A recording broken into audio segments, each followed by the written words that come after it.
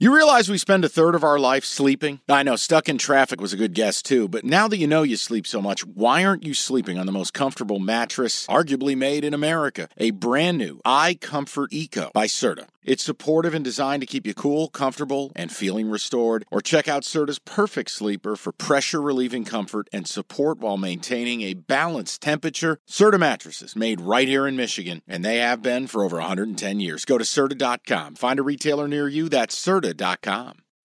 When you need mealtime inspiration, it's worth shopping Kroger, where you'll find over 30,000 mouth-watering choices that excite your inner foodie. And no matter what tasty choice you make, you'll enjoy our everyday low prices, plus extra ways to save, like digital coupons worth over $600 each week. You can also save up to $1 off per gallon at the pump with fuel points. More savings and more inspiring flavors make shopping Kroger worth it every time. Kroger, fresh for everyone. Fuel restrictions apply. Mike, little college football carousel. You tell me, between these three guys who were hired over the weekend, who did the best job? Jonathan Smith to MSU, Mike Elko, Texas A&M, or Jeff Lebby to Mississippi State? They're carrying the AD on their shoulders. Who made the best hire?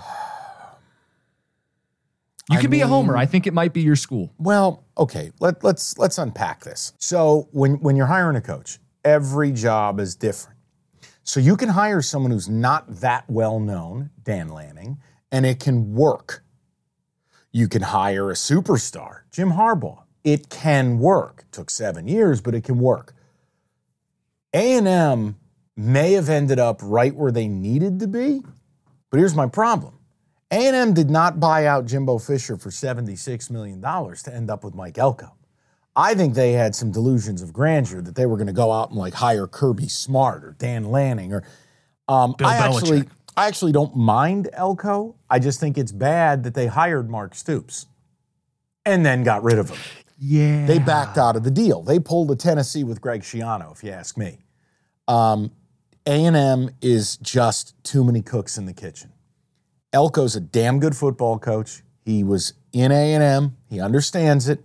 But my point is, he wasn't tops on their list. I get a little nervous there. And Elko, to me, can he overcome the cult? Texas A&M's a cult. A&M and Michigan are the same thing. A lot of big brand college football schools are. I mean, not like that though. It's culty. It's this weird Messiah complex thing. Ask anyone. College Station and Ann Arbor are very weird places.